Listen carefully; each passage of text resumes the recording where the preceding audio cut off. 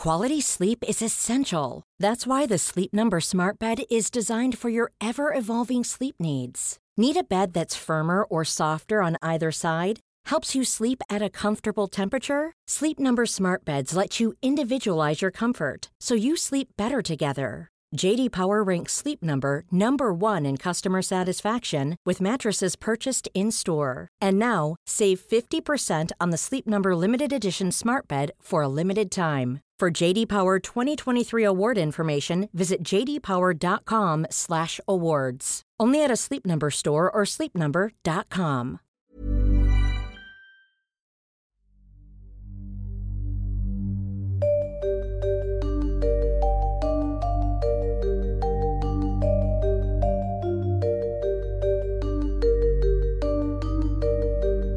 This is Intercepted.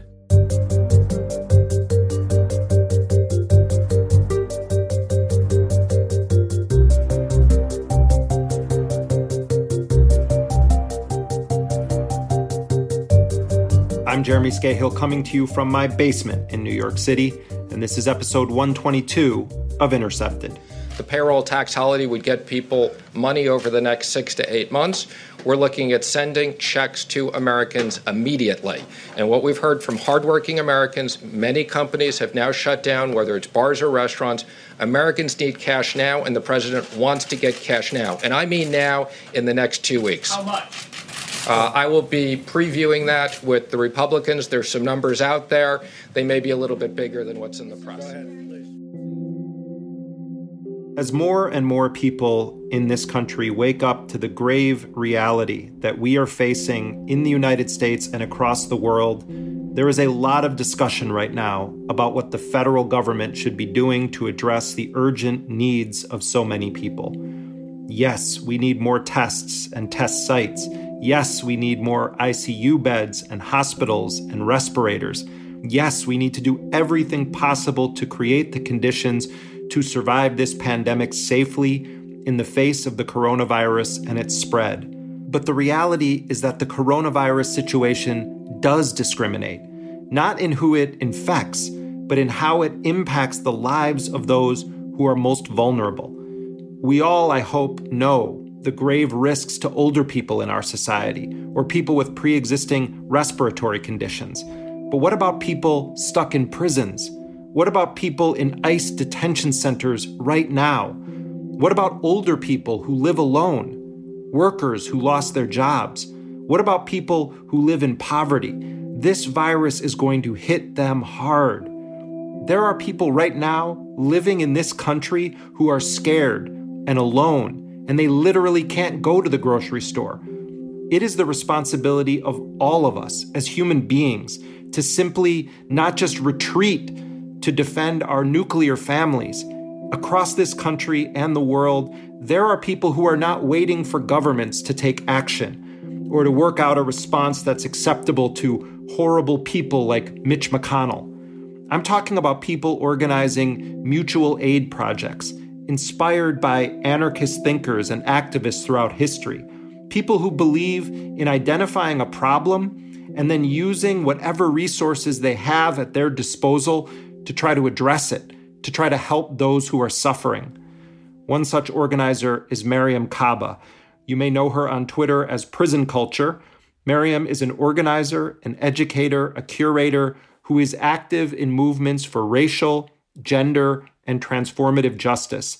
She's also the founder and director of Project Naya, which is a grassroots organization with a vision to ending youth incarceration completely. Mariame is right now coordinating a mutual aid redistribution fund with the aim to get urgently needed aid to vulnerable communities and people by placing it in the hands of individuals or groups who are doing the work on the front lines of this virus. Mariame, welcome back to Intercepted. Thanks for having me. So I want to begin by asking you to sort of lay out the bigger picture of your understanding of the issues that are arising from the coronavirus pandemic, specifically for some of the most vulnerable people in our society, people in prisons, people in low-income communities, people who are facing domestic abuse, people who are old, people who are poor. Just give an overview of how you see this crisis impacting those communities and what you're doing about it. For me, capitalism is the crisis. It always has been. And I think what we're being exposed to in this moment is all of the contradictions and the violences of capitalism bringing things to light in stark relief. For example, the fact that we've had a few years now of a conversation in the country around the need for improved Medicare for all. Every single person is impacted, where you can have conversations across difference, where seemingly we could all agree that it would be good to be able to be healthy. And I think we've seen just in the current presidential election a very stark difference in what people are offering as a response to the needs of the community as it relates to healthcare. So enter this pandemic, which I think has caught so many people off guard, though years and years of the study of epidemiologists and other people suggest that we should not have been surprised about this.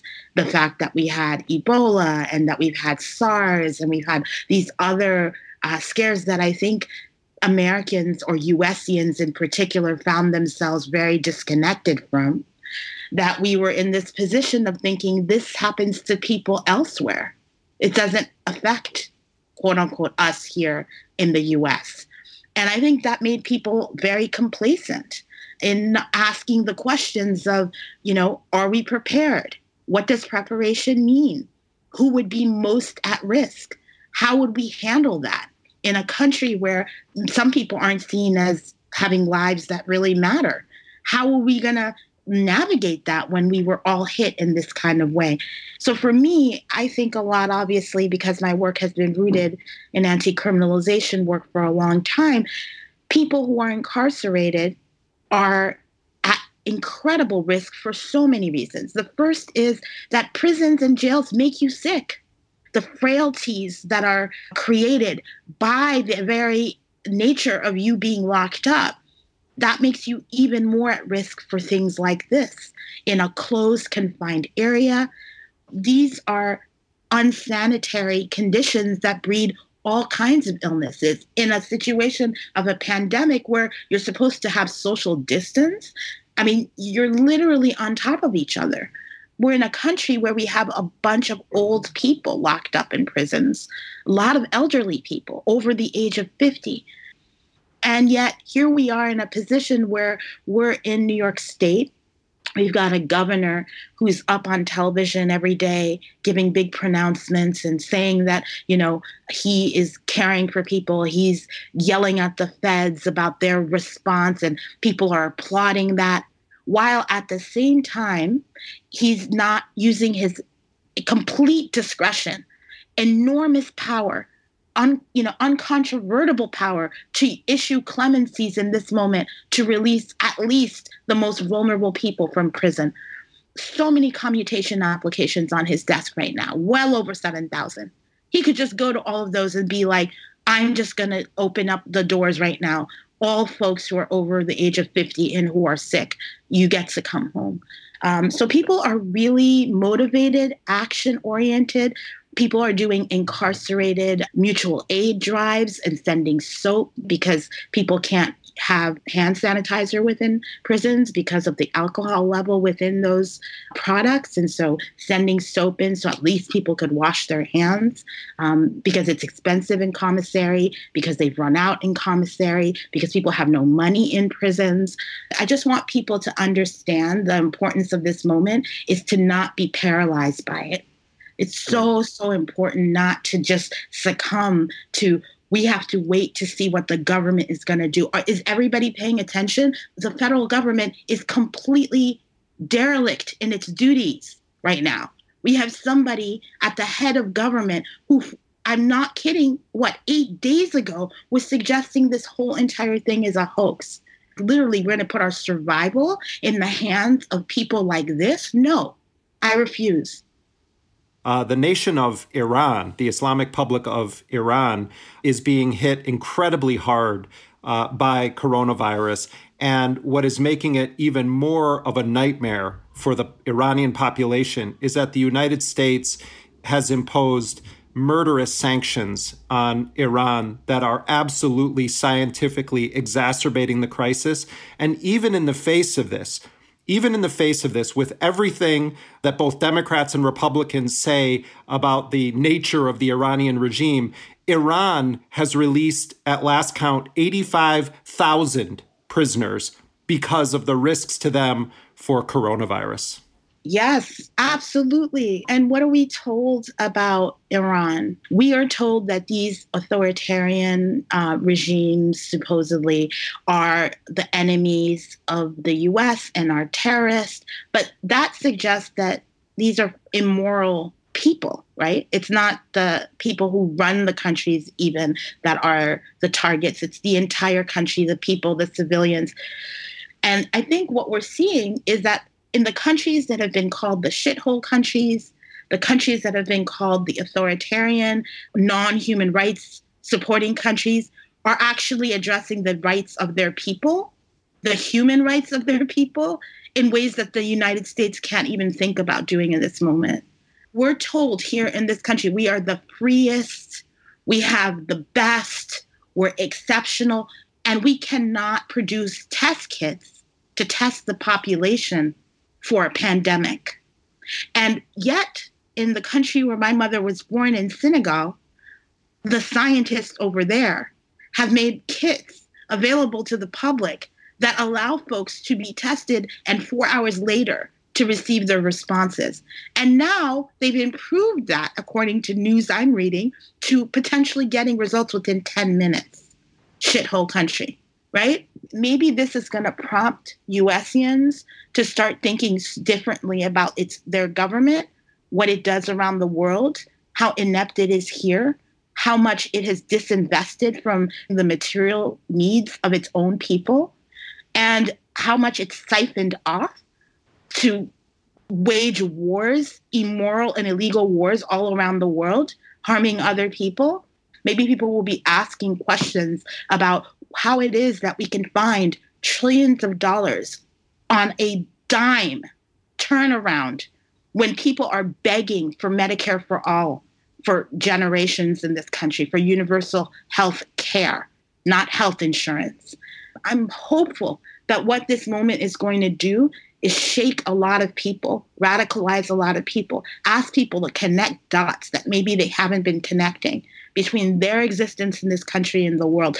And should we not be learning from other countries in this moment? Should we not be asking the South Koreans how they did what they did? You know, we've got China, who's been dealing with its own issues over a period of time. What are they doing? Sending kits to all parts of the world, sending their own doctors to Iran. Cuba's sending doctors all over the world. All these countries that are being fear-mongered, and they're doing moral things in the midst of their own struggles. Also, in the case of Cuba, we've seen in this election cycle, Democrats, so-called liberal media, demonizing Cuba for political purposes to try to attack Bernie Sanders, even though what Bernie Sanders stated about Cuba and literacy was 100% accurate. And in fact, Sanders has been criticized by people on the left in the United States for being too strong in his condemnation of Cuba. But set that aside for a moment and recognize that all throughout history, since the Cuban Revolution, 1959, 1960, Cuba has sent its doctors and scientists to the most dangerous situations around the world to provide some of the highest quality scientific and healthcare available. And Cuba, even under the punishing U.S. blockade, the economic embargo, even while being called evil by Democrats and Republicans alike, has emerged as one of the greatest humanitarian forces in the world right now. We're talking about an island of 11 million people. It is doing more internationally to try to address the epicenters of the coronavirus than the most powerful nation on earth, the United States. We are living these contradictions, aren't we? We're seeing them play out in full view. I know people are scared. Like, I talk to people who are scared all the time in my own family, my comrades, my friends. I see it on social media. And sometimes, right, what ends up happening when you're afraid is that you're easily demagogued. I want all of us to, sit with our fear, understand it, but kind of start looking outside ourselves for a minute right now, too, to say, what are we being told about other people? What are we being told about the responses that are going on? What's really happening? Ferret out our own information, make up our own minds, and not just kind of sip the Kool-Aid of the propaganda that's been fed to people in this country for generations now about, quote unquote, the communists and the socialists and all these other people. The people are people. People are trying to live. And I think when you look at yourself and you think, like, I'm just trying to live, so are people everywhere on this planet trying to do the same. This is an opportunity for global solidarity in a way that we've never really practiced. If people think that the United States is going to be able to get out of this by itself, they're sorely, sorely mistaken. It's not going to be possible.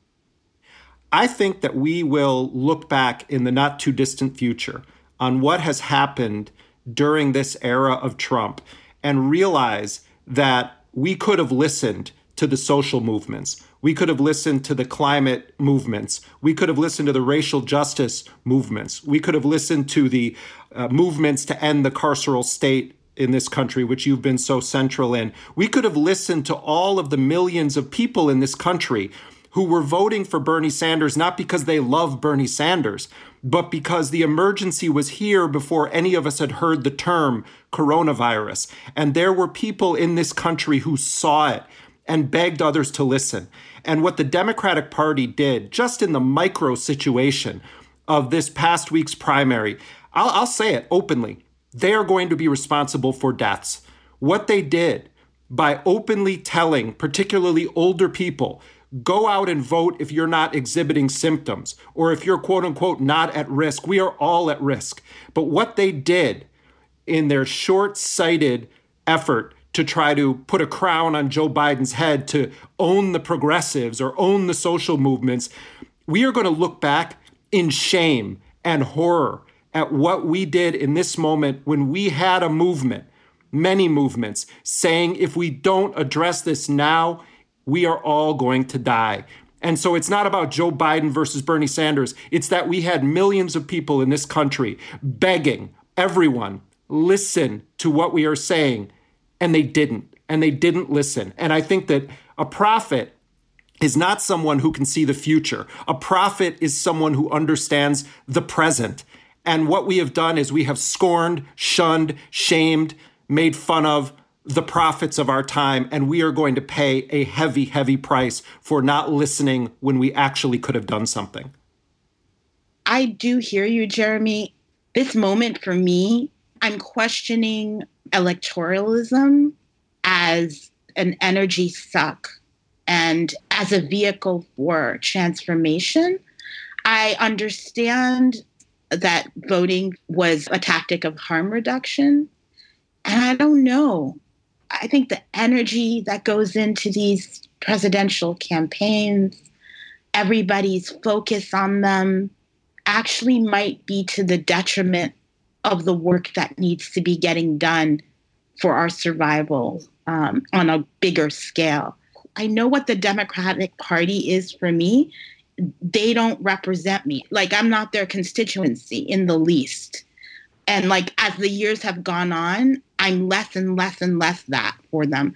They don't need to listen to me. I'm not their audience. And they definitely don't cater to my politic and my politics. And as that's becoming clearer and clearer to me, I'm just wondering, what else is there for us to be doing if we're going to engage in electoral organizing? What does it mean to do that work? What should we be focusing on and pushing? Can we be using the resources that are devoted to this in different kinds of ways? What's clear to me in this cycle and in the cycles that have come before is that most people aren't paying attention to policy. They're just not. And I don't know that political education over the course of just a year shifts that markedly enough. For me, it makes no sense.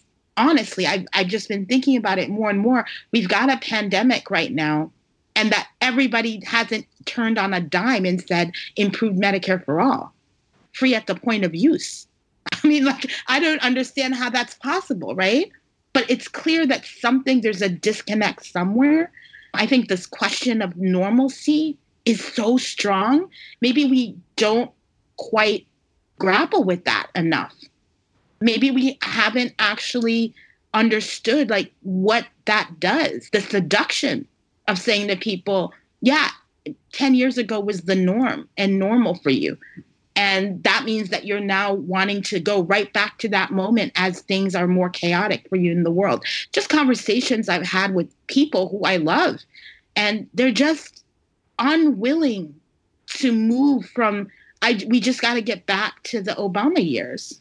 I hear you, but like, we just have to get back to that. Like, I don't care, like we have to contend with that if we want to do the work that I think both of you and myself are committed to in the world.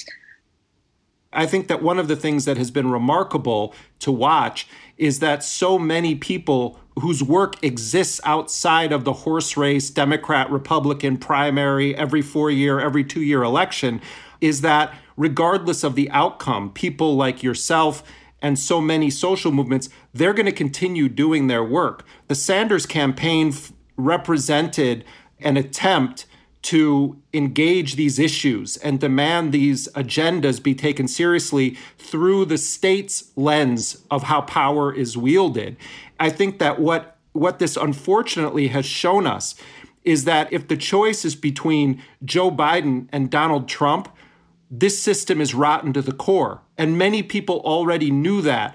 And they hoped against hope that maybe, just maybe, they could convince enough people in this country of the dire emergency that they witness in their at-risk communities every day, that we could actually win at the state's game. But the state is fierce in protecting its own interests, and the amount of money that is spent just to get a couple of votes. I mean, the per vote dollar amount is a crime against humanity, how much money is spent just to win one vote in this country through ads and robocalls and all of that. Hey, it's Ryan Reynolds, and I'm here with Keith, co-star of my upcoming film, If, only in theaters May 17th. Do you want to tell people the big news? All right, I'll do it. Sign up now and you'll get unlimited for $15 a month and 6 months of Paramount Plus Essential Plan on us. MintMobile.com/switch. Upfront payment of $45 equivalent to $15 per month. Unlimited over 40 gigabytes per month. Face lower speeds. Videos at 480p. Active Mint customers by 531.24 get 6 months of Paramount Plus Essential Plan. Auto renews after 6 months. Offer ends May 31st, 2024. Separate Paramount Plus registration required. Terms and conditions apply if rated PG. Quality sleep is essential. That's why the Sleep Number Smart Bed is designed for your ever-evolving sleep needs. Need a bed that's firmer or softer on either side? Helps you sleep at a comfortable temperature? Sleep Number Smart Beds let you individualize your comfort, so you sleep better together. J.D. Power ranks Sleep Number number 1 in customer satisfaction with mattresses purchased in-store. And now, save 50% on the Sleep Number Limited Edition Smart Bed for a limited time. For J.D. Power 2023 award information, visit jdpower.com/awards. Only at a Sleep Number store or sleepnumber.com. It's just a colossal waste of money that could be immediately used to address human need. I agree with you on so much about what you just said around the fact that so many folks who joined the Sanders campaign weren't necessarily even joining it to push Bernie Sanders, but have a vision, are already embedded in movements. There's something here about this moment where the campaign actually can pivot to using all of the resources that it has marshaled, which are human resources, which are ideas, which are people, the networks that have been built, could be transformed in this moment towards supporting the work that's happening to help people and to address people's material needs in this moment of this pandemic. And knowing some of the folks who are affiliated with that campaign, I have no doubt that that's being thought of right now. And so all I say is that oftentimes we can feel despondent in the moment obviously with good reason. The money, organized money, is definitely against us. All we have is organized people. And right now we're not very organized as people. It's tempting to be seduced into a sense of not just frustration and anger. That's normal and right, rage, all fine, but a sense of despondency that I worry about. And I'm thinking a lot about how this campaign can actually help people to feel less despondent by providing new avenues for people to channel their energy in this moment. So there's stuff that we can't even imagine. They say, what was it, the Henry Adams quote, "A teacher affects eternity. They never know where their influence ends." I think that's really true about movement work. And that's really true about even electoral organizing campaigns. We don't know where the influence is going to end. And all these young folks and other people who've been mobilized over the last couple of years of that campaign to do all this work have skills. They have skills. They have concrete things that they can use and turn around and actually put to good use in this moment. Explain the organizing principle of mutual aid, what it is, but also how you and others are utilizing it during this pandemic. Basically, it's cooperation for the sake of the common good is what people have used as a large frame around this. Over 100 years ago, a Russian kind of zoologist / philosopher named Kropotkin, and he wrote a book called Mutual Aid that was really focused on the fact that as the human race and as species, we have to cooperate with each other in order to survive. And it was kind of a pushback to Darwinism, which was taking over in terms of the scientific and philosophical fields of life. We are interdependent. That's the only way human beings have been able to survive. And so we have to take that seriously in order to be able to preserve our survival. So that has gotten taken, that concept, that idea, as characterized in that specific way by anarchists for generations. A lot of the way that I came to mutual aid work was through friends of mine who were anarchists, who were doing things like writing to incarcerated people, Food Not Bombs. So these are things that people may know of and hear of and think, oh, okay, yeah, that makes sense. The second aspect of mutual aid has always been tied to organizing for systemic and structural change. If we could get people together to address their own needs, we ask the question of how can people be empowered to meet their own needs through those relationships that get built. We are creating new social relations that we're going to need into the future to disrupt the structural violences and oppression in the systems, particularly in this moment when the presidential election can feel so oppressive and passive at the same time. It's out of our hands. All we can really do at this point is to obsessively consume news about every last detail, of every last thing that's going on. But meanwhile, people are feeling more and more passive, less and less engaged, more and more depressed. So what mutual aid says is, no, we can make the most difference locally, which is where we live. We live locally, even though we're within a global space and a global world, right? And so we can actually coordinate to provide survival needs for each other. And that coordination actually mobilizes us also to then be able to respond to how our landlords and our employers and how the people at the local level who are our politicians, how they're operating. It allows us to build power so that we can actually be in a position to directly respond to them who have the most immediate impact on our lives on a daily basis. So right now with this pandemic, I think people are just kind of watching things go sideways and getting further and further anxious and worried and demobilized as a result of it. So mutual aid says, actually plug yourself in however you can. Find out whether you can coordinate some fundraising for people who are out of work. How can you be advocating for what I talked about at the beginning, for the release of prisoners and incarcerated people? Figuring out who is isolated just in your community, in the house next door? Are there elderly people who need support, who need somebody to go grocery shopping for them, who need somebody to take them to the hospital, not because they're, infected with the coronavirus, but because they desperately need to go and get their heart test or something else that's going on? How do we make sure that people have enough to eat in terms of their groceries? And all that stuff is mutual aid work. If people don't know what that looks like in actual reality, I want them to think of Occupy Sandy. If people remember what happened here with Hurricane Sandy in 2012, specifically where, the local government, the state government left people on their own. It ended up being other people who stepped up to literally remove debris from people's backyards to ensure that people could get food and supplies and needed things. And what that showed us, right, was think about where that came from. The networks that were built to respond to the disaster of the Hurricane Sandy, those came out of the networks that were built through Occupy Wall Street, that movement. Those folks came right back together when needed to actually come up with a people's response to this disaster that had occurred for people in their lives.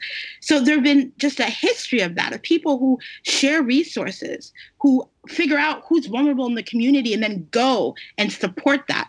So in a pandemic, that's harder because we have to practice these social distancing measures. We have to make sure we do all of this in a safe manner to not put ourselves at risk and therefore put our own families at risk as well.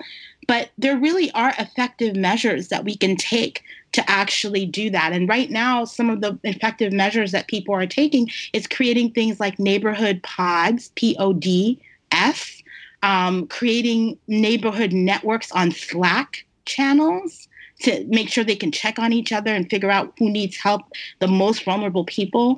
Folks are doing all sorts of really creative things to try to figure out how to make sure that their communities are safe and they're safe in those communities. We just have a lot of opportunity right now, I think, to help ourselves and help each other along the way if we don't succumb to the fear, if we don't succumb to the despondency that comes from looking at how things are operating and not operating at the federal level. We're really all we've got. Explain the idea behind your redistribution fund and the kinds of efforts that you set it up to support. Yes, thank you for asking about it. I'm that kind of person, as you could imagine, where I try to think about where is it that I can uniquely help? What can I be doing? And not just what can I be doing, but what can I ask other people to join in to do with me so we could do it together? How do we engage together? How do we get a sense of solidarity going? I also always think about who's already doing work that we ought to be supporting, for God's sake. So many people doing such incredible work that need resources that aren't tied to any billionaires, that aren't even nonprofit organizations, but are collectives and groups that are unaffiliated with anybody, but are just in their neighborhoods trying to do the best they can for each other. Those are groups that almost never get resourced to do the work they're doing. They are just cobbling it together through the skin of their teeth and their own sweat and their hands and all the stuff that it takes to be able to do that. And, for a group like that, an infusion of $1,000 is the difference between being able to pay somebody to put the gas in their car so they don't have to do it themselves, giving somebody a Metro card so that they can go around, being able to go to the grocery store right away and just buy stuff for people who need it. A friend of mine was putting on Facebook that a young person they were working with needed $25 to go and get the prescription for her grandmother. Could anybody support that? These kinds of things that make a difference in the immediate needs relief that people need in the moment. So I wanted to find a way, like, what's a fast way? And frankly, for me, because I've been plugged into work for a long time, I know a lot of folks around the country. I hear about what's going on. Friends of mine reach out and are like, hey, we're doing this thing right now. We need support. So I hear a lot of those stories. Also, being on social media, I get so much information. So what I said I would do with the redistribution fund would be, if people are having a hard time figuring out where to put that money right now and frankly don't have the time to be thinking about that, as they're just trying to meet their needs or taking care of their elderly parents or, homeschooling their children, that if they wanted to put the money into this PayPal pool, I would take the money and I would redistribute it out, and I would be super transparent about where the money's going, what's come in. You can see it in the pool. And then what's going out, I put in all the receipts of the money that's gone to which places. And I link to the actual projects so that if people want to give on their own and didn't trust, for whatever reason, which is totally fair, don't trust that I'm going to take, not take the money and abscond somewhere. I don't know where I'll go, but whatever, that they can give the money directly to the project themselves as well. I've been sharing that in the last 2.5 days or 3 days. We've given away $20,000 to about 22 different mutual aid projects around the country.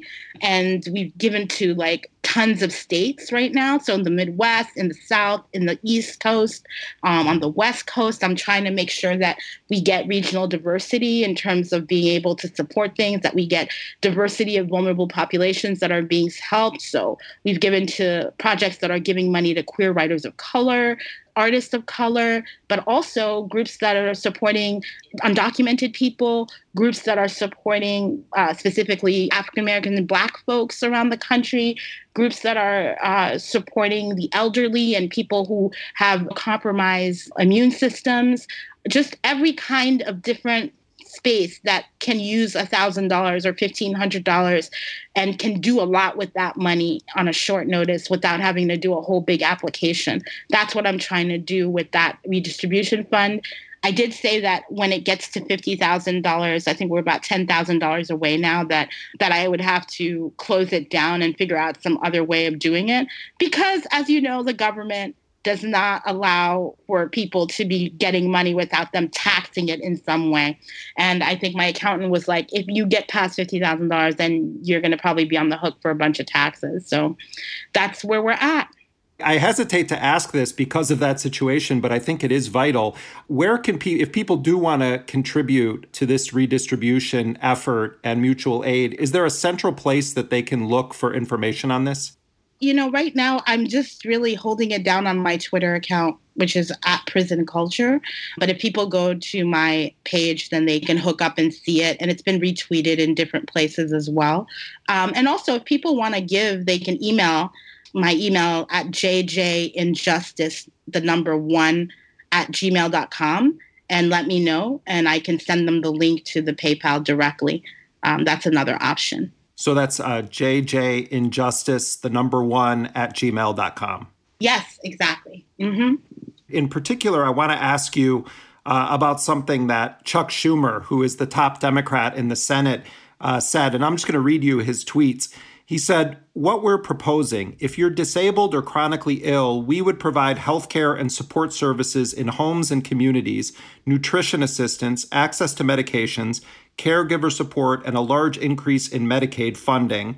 What we're proposing, if you're a small business owner suddenly facing cash flow problems, we would allow you to apply for low-interest loans and other forms of financial assistance that can offer relief quickly." Now, I grew up in a Catholic household being raised by liberation theology parents, and I knew from a very early age what usury is.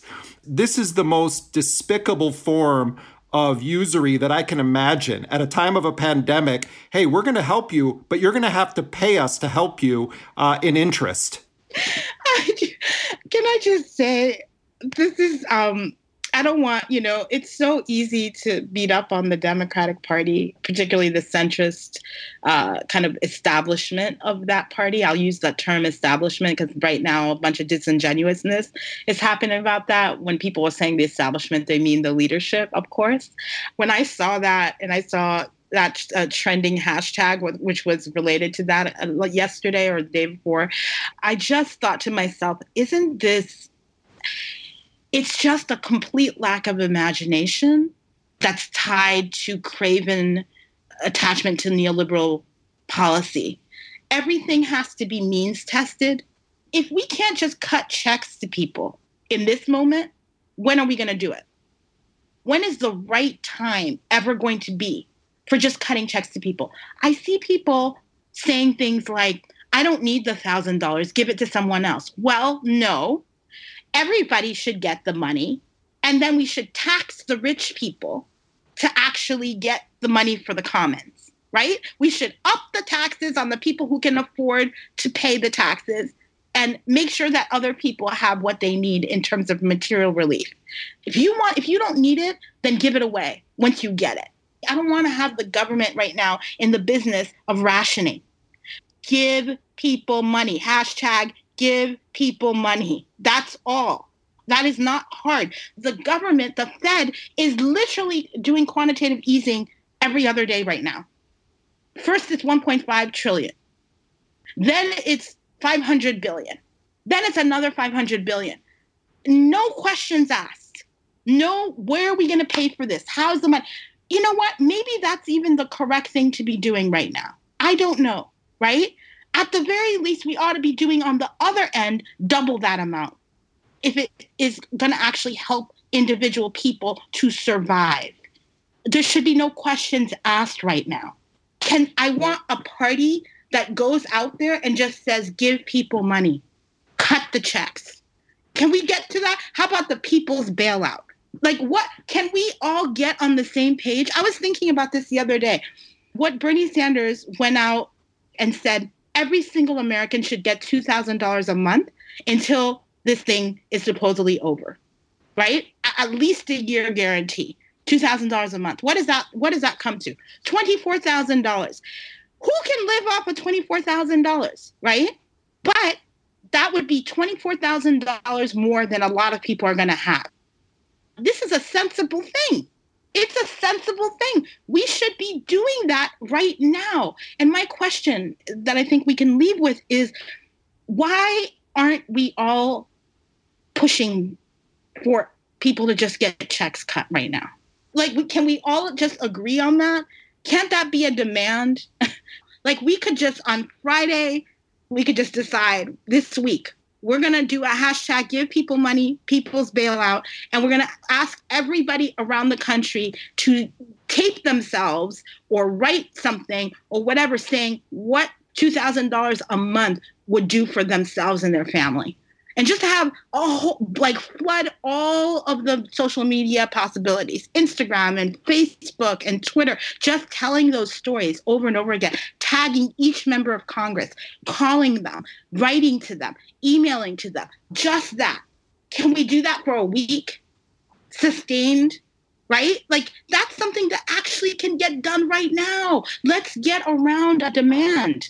Let's get around a demand that is going to actually provide material relief for our people that will allow them to breathe for enough time so that we can make the move for the future things that are going to come, that need to happen, so that we can get towards the organizing for the larger systemic and structural change. But people need money right now. People need things. People need food. People need shelter.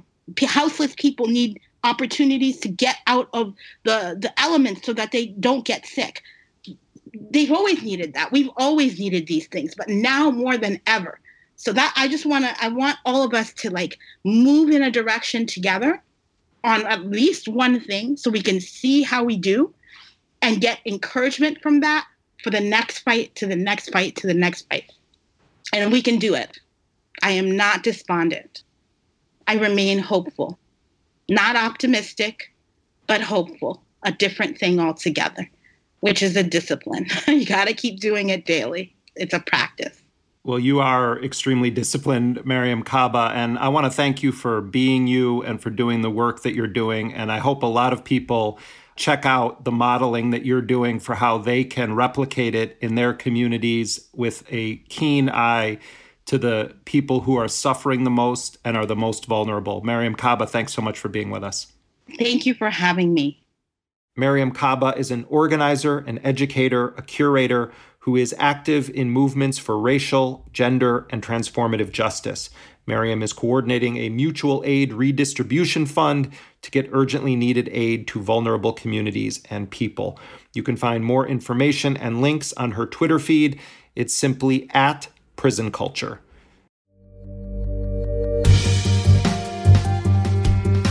And that does it for this show. You can follow us on Twitter at Intercepted and Intercepted Podcast on Instagram. I want to urge everybody to stay as safe as possible, and please, please consider what you can do to help your friends, your neighbors, and especially those who are most vulnerable right now at this urgent and dire moment. Intercepted is a production of First Look Media and The Intercept. Our lead producer is Jack Desiodoro. Our producer is Laura Flynn. Elise Swain is our associate producer and graphic designer. Betsy Reed is editor-in-chief of The Intercept. Rick Kwan mixed the show. Transcription for this program is done by Nuria Marquez Martinez. Our music, as always, was composed by DJ Spooky. Until next time, I'm Jeremy Scahill.